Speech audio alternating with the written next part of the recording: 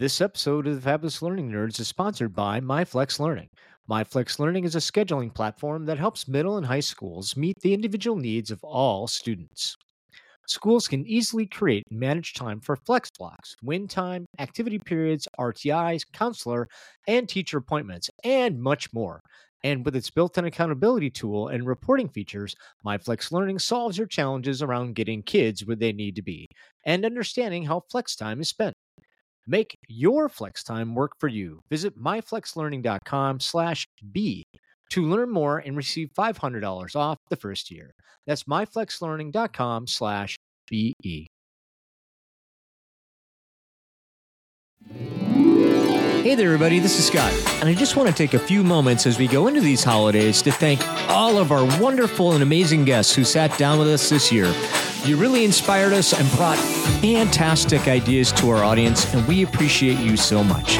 And I'd also like to thank all of you listeners out there who recommended the show to all your friends, wrote reviews, and contributed to our community.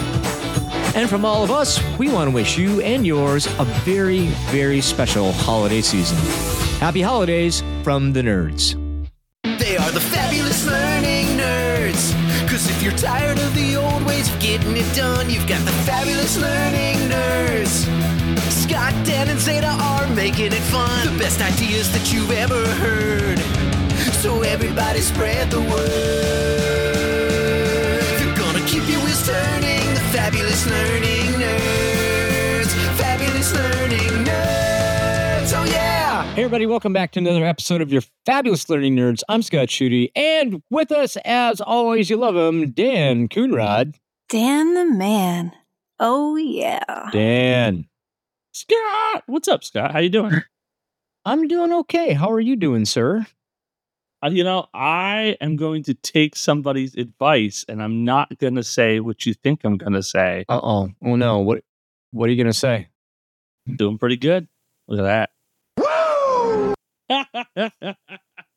You're not... Fair to Midland. I think it's safe to say I'm in a perpetual state of fair to Midland. You know what? That is an okay state to be in. I think so. I'm in a perpetual I'm not getting enough sleep state. That may or may not. No, it's not. It may or may not be due to the fact that we collect Shih Tzus and I have a veritable herd of them in the bedroom. A herd of doggos. Correct. Dude. Like more than 4. Oh, no. Oh. Yes. And one sleeps on my face sometimes, which is not great, but that's okay. We have 2 doggos, and they are fantastic. We had one, and then the second one showed up like, what's up? I live here now. And I was like, oh, okay. Sure thing. Sounds good. So a stray came to your house and said, hey, I want to party with you? Oh, no. Yeah, they're both strays. Both strays. Are they coming for you or are they coming for somebody else? My guess is that they're coming for somebody else. Probably somebody else. else. And folks, we're going to go ahead and introduce that somebody else you love her. Zeta's in the house. I've got the power.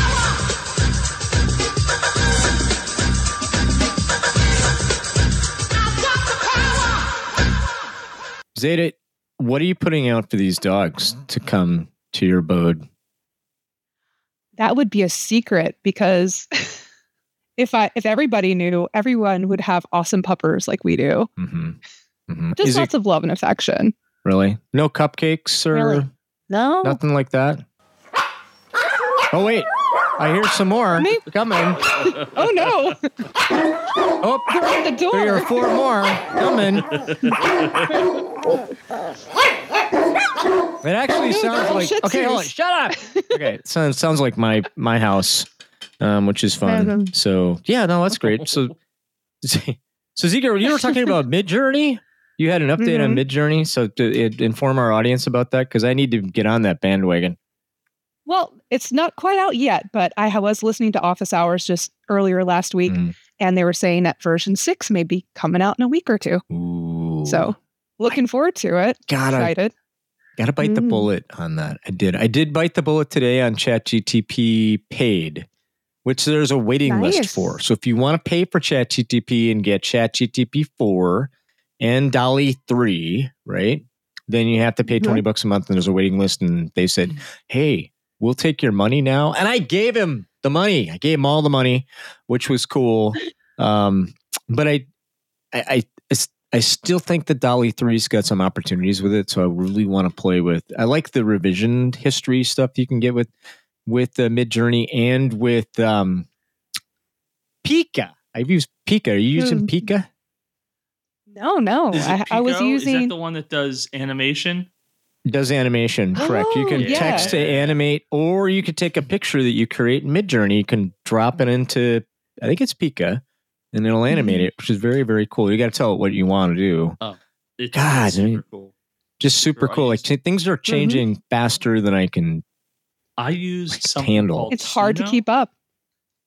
I used something called Suno this past weekend that generates 30 seconds of music. You say, "Hey, I want a song about this, and I would like it in this audio style." And it was amazing. Do you have to write the lyrics, or like does it just come up with its own lyrics? You can write the lyrics, but if you just say, "Hey, I want a song about this," it'll create the lyrics for you and create the music, and it's better than it has any right to be. I'm not saying it's like super, super awesome and amazing, but every time I've listened to it, I've giggled if I've made something silly. And if I haven't made something silly and I've listened to it, I've gone, "Oh, well, that's not bad." So I have homework for you, Dan. Homework for you, Danielson. Yeah, so I want you to go to your AI music generator, and I want you to go ahead and have that write a theme song for our next guest, our fabulous guest here.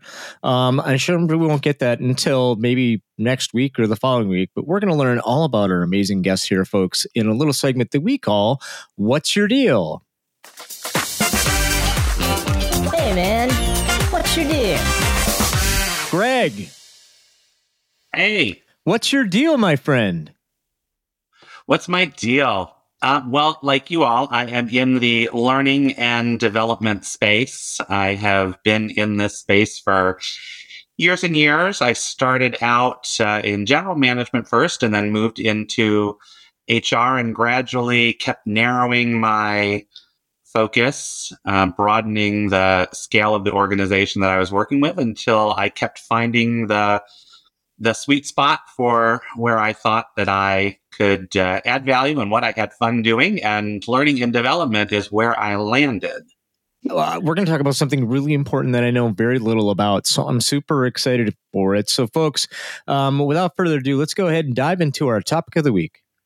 Are you ready? Hey, this week we're going to be talking about learning from a systems thinking approach. Woo, love it. So, Greg, let's start off with the obvious question, right? So, what is systems thinking and why should we care about it in learning and development? Yeah, no, it's a great question, Scott. Systems thinking really is an approach where we're thinking about the kind of circular world that we live in, that things are always impacting each other, that it's always connected. And it's an awareness of the role that we're part of that system and that system is having an impact on us. So there are consequences to our actions. So system thinking is really a way of thinking about that. It is a way of taking a very disciplined approach to problem solving and thinking about that before we're acting. And I think the place where systems thinking really progresses is from, I think all of us, we all observe events. We all see things that are happening out there. There are some people that have a predisposition for starting to identify the patterns. Okay, I see this happened, and this happened, and this happened.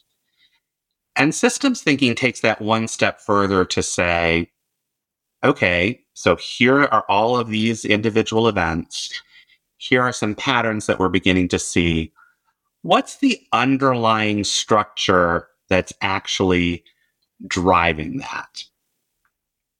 And I think why we care about that in learning is because that has a huge impact on performance. So when we think about helping people learn, and when we think about actually ultimately changing the performance of an organization, it's great if I know the skills now that I need to have. But if I'm put in a system where I don't have the right tools, or I'm not rewarded for doing that, or I've got another department that's actively working in the opposite direction of this, we're not going to see the results that we want to see, because those kind of invisible systems, if you will, those things that are operating under the surface, are also having an impact on performance beyond just the skills that people have. Let me back up real quick. I want to make sure I get this right. So what you're saying is that the ready, fire, aim mentality that is prevalent amongst corporate America, that's my experience. I could be completely wrong, but my experience is ready, fire, aim really has a detrimental effect, not just on the business outcomes, but on the learning and the skills and all that other kind of stuff that surround that kind of behavior? Absolutely. Yes. It absolutely has a detrimental effect on learning. And even beyond that, if you think about, great, so you taught me this new skill and you've told me that I should apply it. Now I'm out there trying to do that, and I'm running into all these obstacles. And so from an employee experience perspective, from an employee engagement perspective, from a, maybe I didn't learn this right because it's not working. I keep trying and it's not working. Systems drive behavior. It's not to say that we don't have, free will, and we don't have agency, and we don't have the ability to grind it out sometimes to get things to happen the way that we want to. But if the systems are working against us, it's kind of like pushing that rock uphill. Eventually, you're going to run out of steam. You're going to let it go, and that rock's going to fall back down to the bottom of the hill again. For years in learning and development, I've always been underneath the just do something approach. I even one time was commended on my sense of urgency because somebody said that they had a problem. And it was like, all right, cool, let's just jump up and start building something. Because I knew that's what I was expected of me. It doesn't matter what, just build something. And this idea of this is what we tell everybody. When we tell everybody what instructional design is about, and we talk about adding, we talk about all the science, we're like, hey, here's this slow, careful, methodical approach that's going to produce the results that you need that are going to stick and last. Okay, now that you know that, throw that all out the window because we don't do any of that here, and just go, go, go. So I love that. I love this. Yeah, and I think, Daniel, it's underpinned by, what they call these 5 C's, curiosity, which speaks a little bit to what you were just talking about, getting curious about, let's take some time to actually look and see what is going on here? What is driving it? What is this a training need? Is this something that we can fix through quote unquote training? Or is there a better approach, a better lever to pull, a better option for us to take? So curiosity, clarity, getting absolutely 100% crystal clear on why is this happening? And so going again from those underlying events to the patterns to what's driving it and getting that clarity. Compassion is definitely one of the 5 C's. So understanding that great people put in lousy situations, have a difficult time producing results, and it doesn't feel great for them. And it obviously isn't great for the organization. People don't come to work saying wow, I want to have a lousy day today. I want to screw up and I don't want to accomplish anything. So having some real compassion for people that are in that system and understanding where they're coming from. Choice, being able to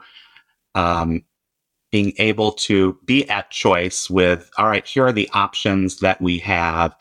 And then I think a little bit, Daniel, to what you just said, the last C, which is courage. And the courage for us as learning and development professionals to say, yeah, I can absolutely produce that job aid for you, but it is not going to get you what you want. It is not going to impact performance. So curiosity, clarity, compassion, choice, and then absolutely you got to have the courage to speak that. Oh, love that. I love that. That's much larger thinking and seeing how our actions have their impact, and whether or not, if we do have training, if that's the real choice that we need to do. A lot of times training's not the answer.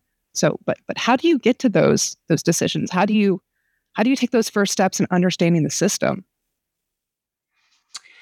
Yeah. So one, it really does have to be in that order, I believe, of moving from events to patterns to structures. I think the harder jump is from patterns to structures, and really thinking about what is happening in the environment.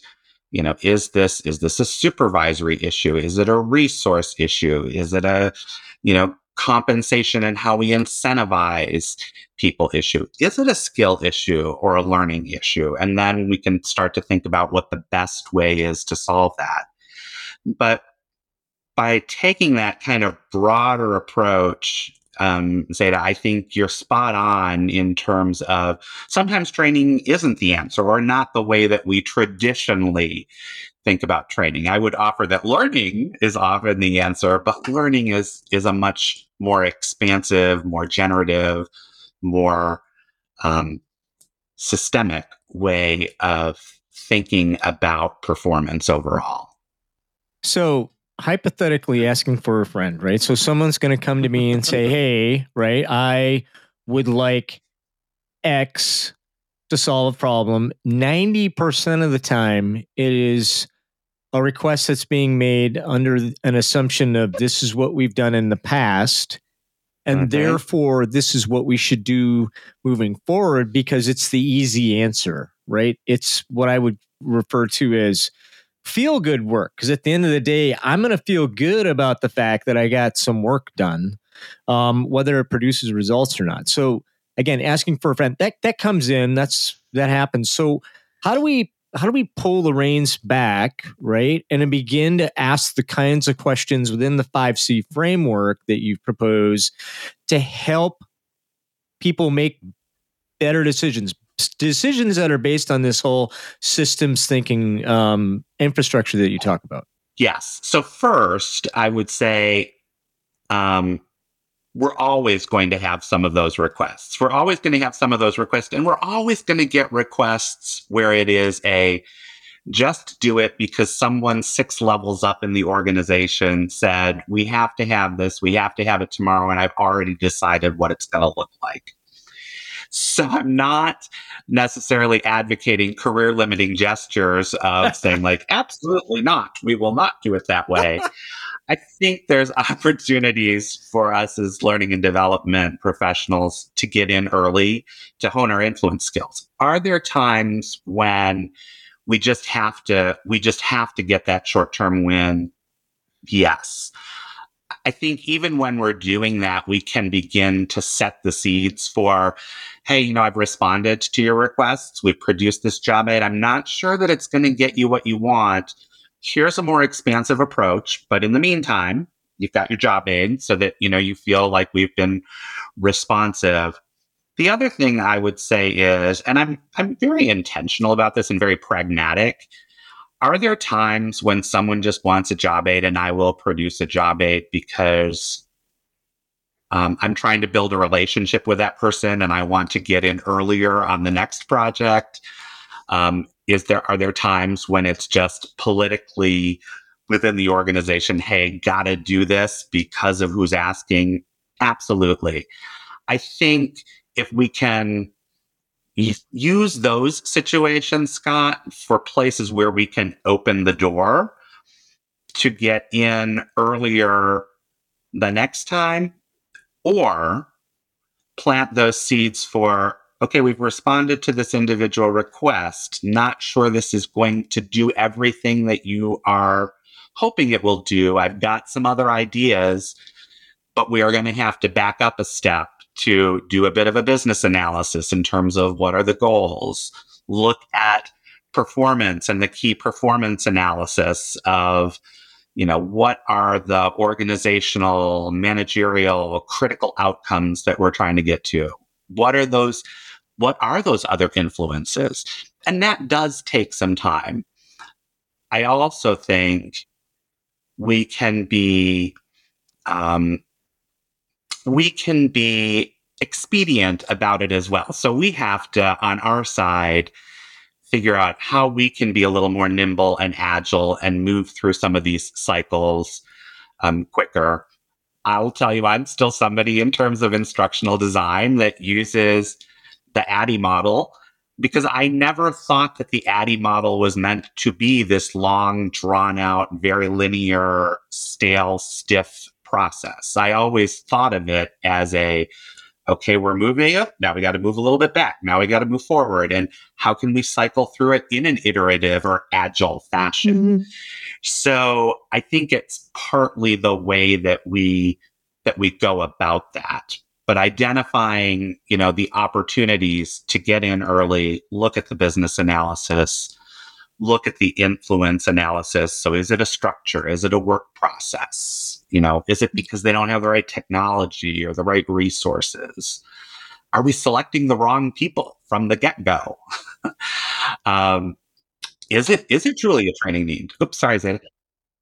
I think there's a reason why you see ADDIE as that end all, because yes, it's a waterfall method, but it starts with analysis. It starts with understanding before doing anything else. You have to understand. And even then, I think it's also kind of a organic process as well, where you have analysis, but then you also align and evaluate before you go on to design and develop. Yeah, and I probably treat it less like a waterfall than the people who originally designed it. Yeah. I tend to dance back and forth between those phases a bit more than some would, which is probably why I didn't, I never understood people like, ADDIE is over and we have to, it's like, it works just fine if you implement it well. And if you agree. Don't get so locked in on, oh, well, I have now finished my analysis phase. I will now move, to design. I think that's key. And I think it's key here, Scott, to your question as well about how we use those 5 C's and how we back up into our business analysis and our influence analysis to come up with ultimately what is the right solution. You brought up a little bit ago just about like not committing career suicide, like partnering and that courage. And I had an opportunity a while ago to lead a team as we were building sales material, and one of the things that I quickly identified, because we were just always getting steamrolled, but we'd be like, hey, we could build this, and they'd be like, that's great, build this instead, and we'd be like, oh, okay. And one of the things that we fought really hard for was to get a seat at the table. I went to directors and senior directors and said, hey, as you are planning and strategizing, if you have us at your table when you're doing these strategy sessions, when it comes time to develop the training, it will take us less time. It will be more effective. The training will take less time, and the impact will last longer. And I would tell them that, and they'd be like, "Really? Why? You just build?" And I'm like, "No. You guys are talking the strategy. You guys are talking the analysis. Those are all the parts we need to build good, effective training. And we're not in the room to hear, listen, or catch those important pieces. And so we're getting are photocopies, And they as soon as we were in those rooms and able to listen and take notes, and sometimes offer perspectives, and sometimes practice courage and offer rebuttals it's a really good idea. I don't know if it's going to do what you would like it to do, but we can try that if that's really what your heart's set on. But no, 100%. This perspective Scott joked about it, just like we don't see it a lot in the corporate world. I love it. It's amazing. Yeah, and I think the relationship piece that you just emphasized there, Daniel, is key. So rather than, pounding our fists saying we have to have a seat at the table or whining about we don't have a seat at the table, it really is demonstrating that value up front so that people are asking you to be at the table, not us, again, coming from the opposite side of like, we don't have a seat at the table. 100%. One of my biggest learnings this year is the importance of measurement and postmortem.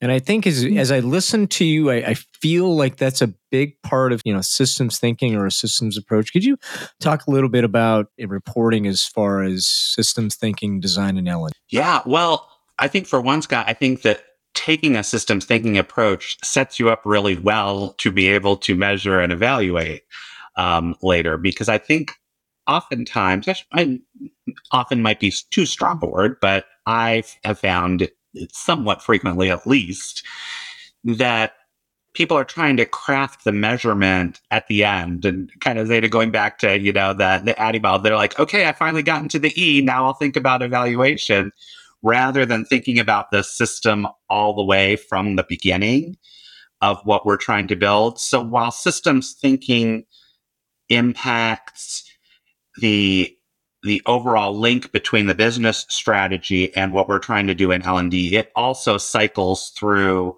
our learning and development approach in multiple layers. And Scott, I think evaluation and measurement is one of those layers. So by looking at, I think there's two things. One, by looking at that from the beginning, from a systems approach, we know exactly what we want to measure. I think the other thing is we can begin to think about our measurement strategy in a way that helps isolate or account for those other factors. So when you say like, is that job aid working? Is that training course that we built working? It may be working to convey the knowledge that we intended it to, but it may not be working to have the impact on results that we were looking for, or it may not be driving the outcome because of these other elements that are in the system. So sometimes I think it can be, without it, it can be a bit of a red herring in terms of what the quality of the learning and development intervention is. So rather than saying like, oh, that training didn't work, the training worked for what the training can impact. However, there's other elements in the system that have to be addressed if you actually want to change performance. That is an awesome segue to my next question. Thank you so much, which is great. So you speak about systems, the systems approach as being a layered one, right? That it often operates in a layered way. Could you talk a little bit more about that and its effect in L&D? And you kind of hinted at it in the last 30 seconds there, but I want you to have the opportunity to really dive into that. Sure. Yeah, absolutely. So, as I said, it shows up in L&D because we're starting from a business strategy, or hopefully we're starting from a business strategy and something that we are trying to accomplish as a business. Now, that also means that it's incumbent on us as learning and development professionals to understand what drives our business and how we can support that. And what are we trying to do?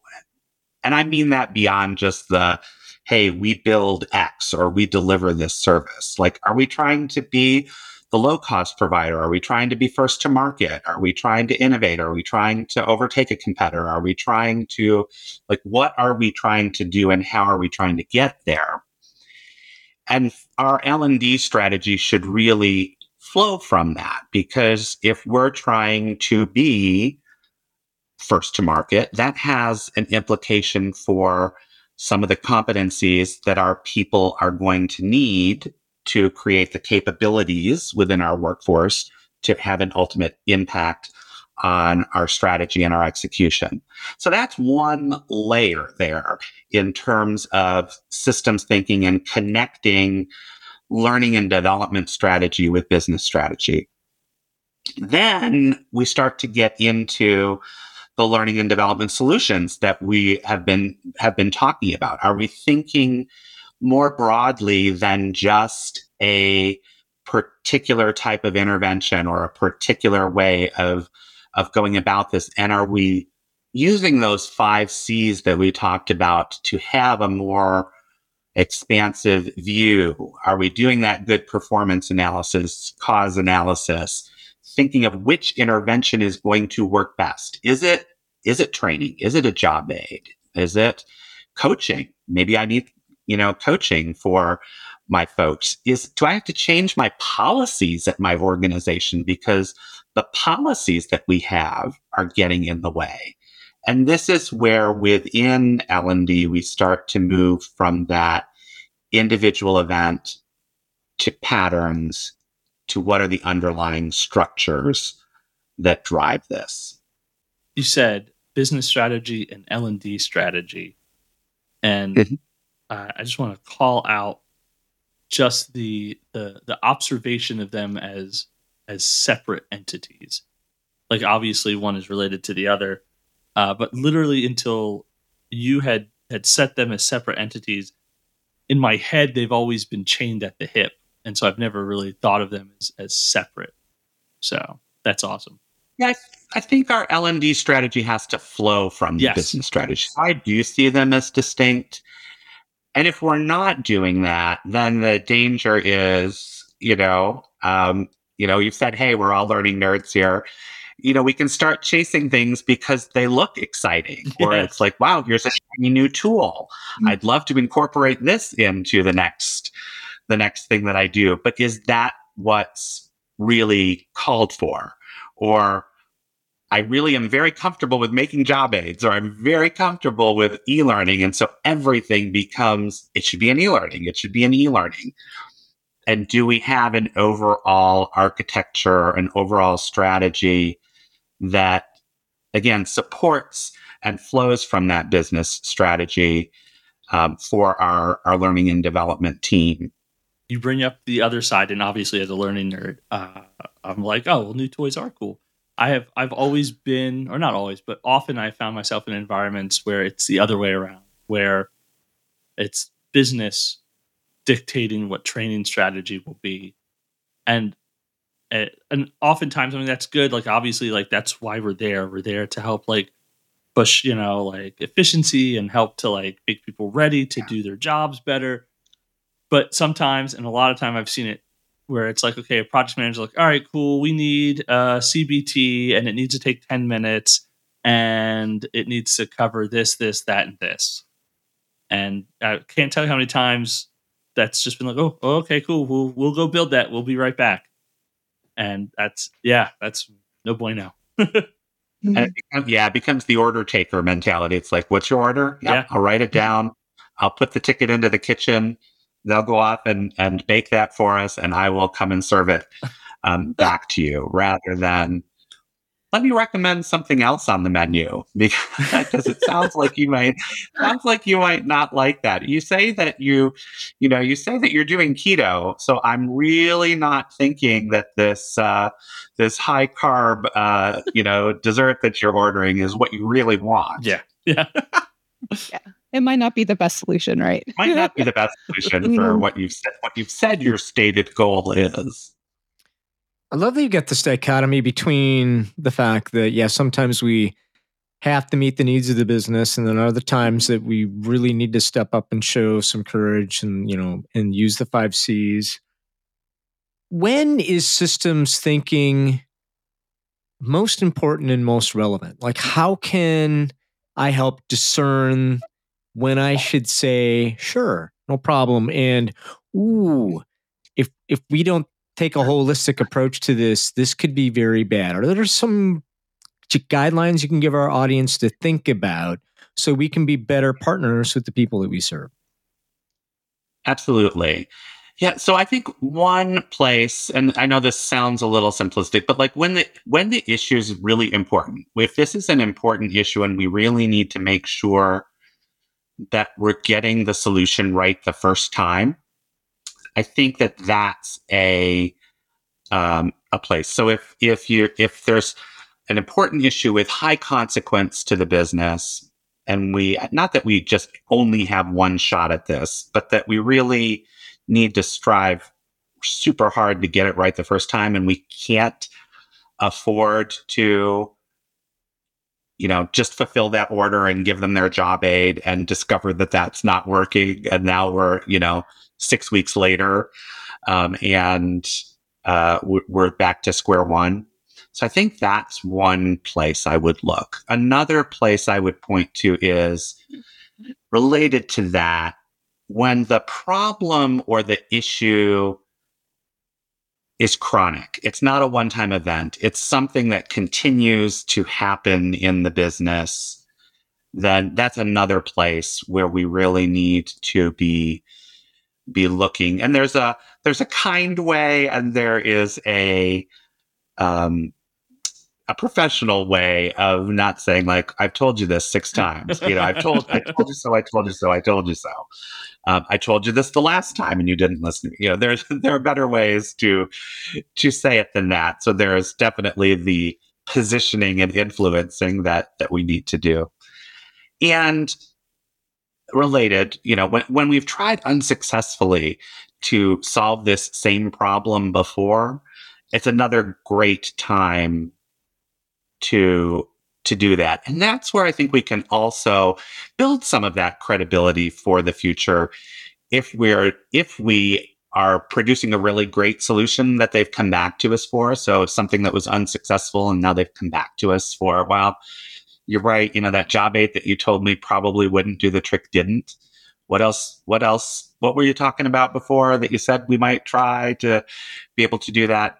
If we can get them to come back to us, then we begin to build that credibility. That's an element of trust that they see. They see both our competence as professionals. They see our reliability in terms of what it is that we produce. So we produce on an ongoing, consistent basis. It's not hit or miss. And so I think those are times where systems thinking not only is extremely relevant, but provides us an entry point to become an even more strategic partner to the business, and not just the order taker that some people may have experienced with other learning and development departments before. Really great stuff. The one ad I would have on that is my go-to from an influence perspective is would it make sense? I love that phrase. Guys, pick that up. It's great. Like, would it make sense if maybe we did, because it helps people come up with their own story, which I find incredibly influential. Like, hey, the story I come up with is the best story ever. So if I can help steer them into an answer that I want them to give, is really great. This has been great. Fantastic. Love this discussion. I think it's really important. Are there some things, as we begin to wrap this up, are there some things that you wanted to talk about today, or some last nuggets that you wanted to leave with our audience before we say goodbye tonight? I think it is just to begin to practice, to begin to take some time to notice, and, make that little sticky note, that you put on the corner of your computer that says events, patterns, underlying structures, and, circle that underlying structure one so that we begin to build the muscle of going there. Because I think oftentimes we stop with just identifying the events or looking at the patterns. We don't get to that third part. And it's a muscle. So it's something that we have to practice doing to get good at.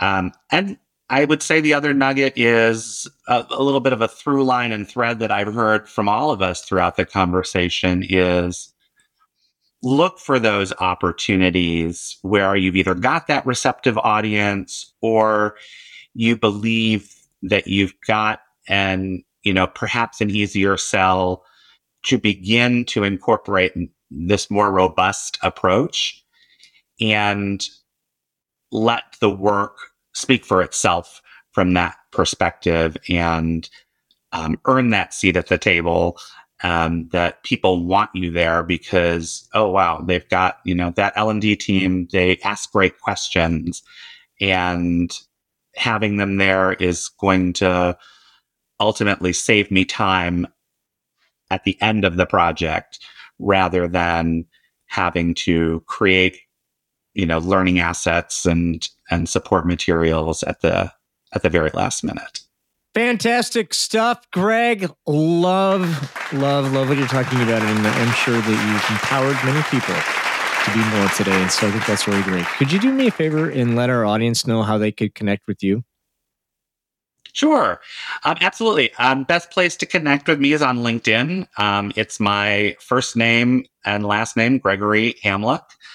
And make sure that when you send me a little invite, mention that you heard me on the podcast. I get a lot of connection requests from vendors and people that are trying to sell me stuff. So if people just send me a blind request without telling me why they want to connect or where we know each other from, oftentimes I will either ignore them or they go to the bottom of the pile. So if you say that you heard me on the podcast, that'll help me know how are we connected.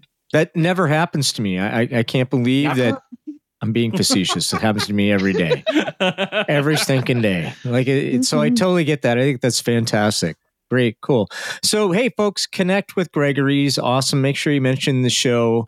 Great resource for systems thinking or a whole lot of other professional development within learning and development. Really want to thank you for your time. Great stuff. Daniel-san. Yes, Scott. Could you do me a solid? Could you let everybody else know how they could connect with us? Sure thing, Scott. All right, party people, if you haven't already, email us at nerds@thelearningnerds.com. Email us any questions you might have. Join in on the conversation. Tell us how you think systems thinking could be implemented where you're at. And if you're already using it, we would love to know what it's like. If you're at Facebook, you can find us at Learning Nerds. For all of our Instagram peeps, Fab Learning Nerds. And lastly, for more information about us, what we do, and updates, www.thelearningnerds.com. Scott. Thanks, Dan. Hey, everybody, do me a favor. Could you go ahead and smash that like button, smash that subscribe button? Go ahead and share this episode, this fantastic episode about systems thinkings with your friends because they need it. And then also do me a favor, if you're on iTunes or Stitcher or anywhere, you can leave a review about the show. If you like the show, that's great. If you don't like the show, that's great. Doesn't really matter. We just want to know how we're doing so we can get better. And guess what? The more reviews we have, the more likely we're going to get Greg and his great message out to the rest of you. And with that, I'm Scott. I'm Dan. I'm Zeta. I'm Greg. And we're your fabulous learning nerds, and we are out.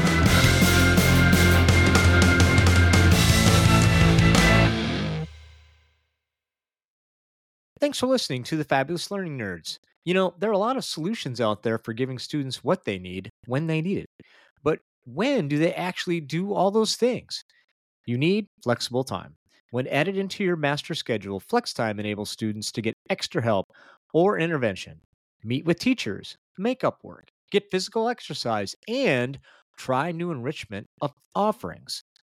If you're thinking of giving it a try, check out My Flex Learning, which unlocks the benefits of flex time without the common challenges. Its intuitive design and SIS integration makes implementation and training a breeze. Make your flex time work for you. Visit myflexlearning.com/BE to learn more and receive $500 off your first year. That's myflexlearning.com/BE.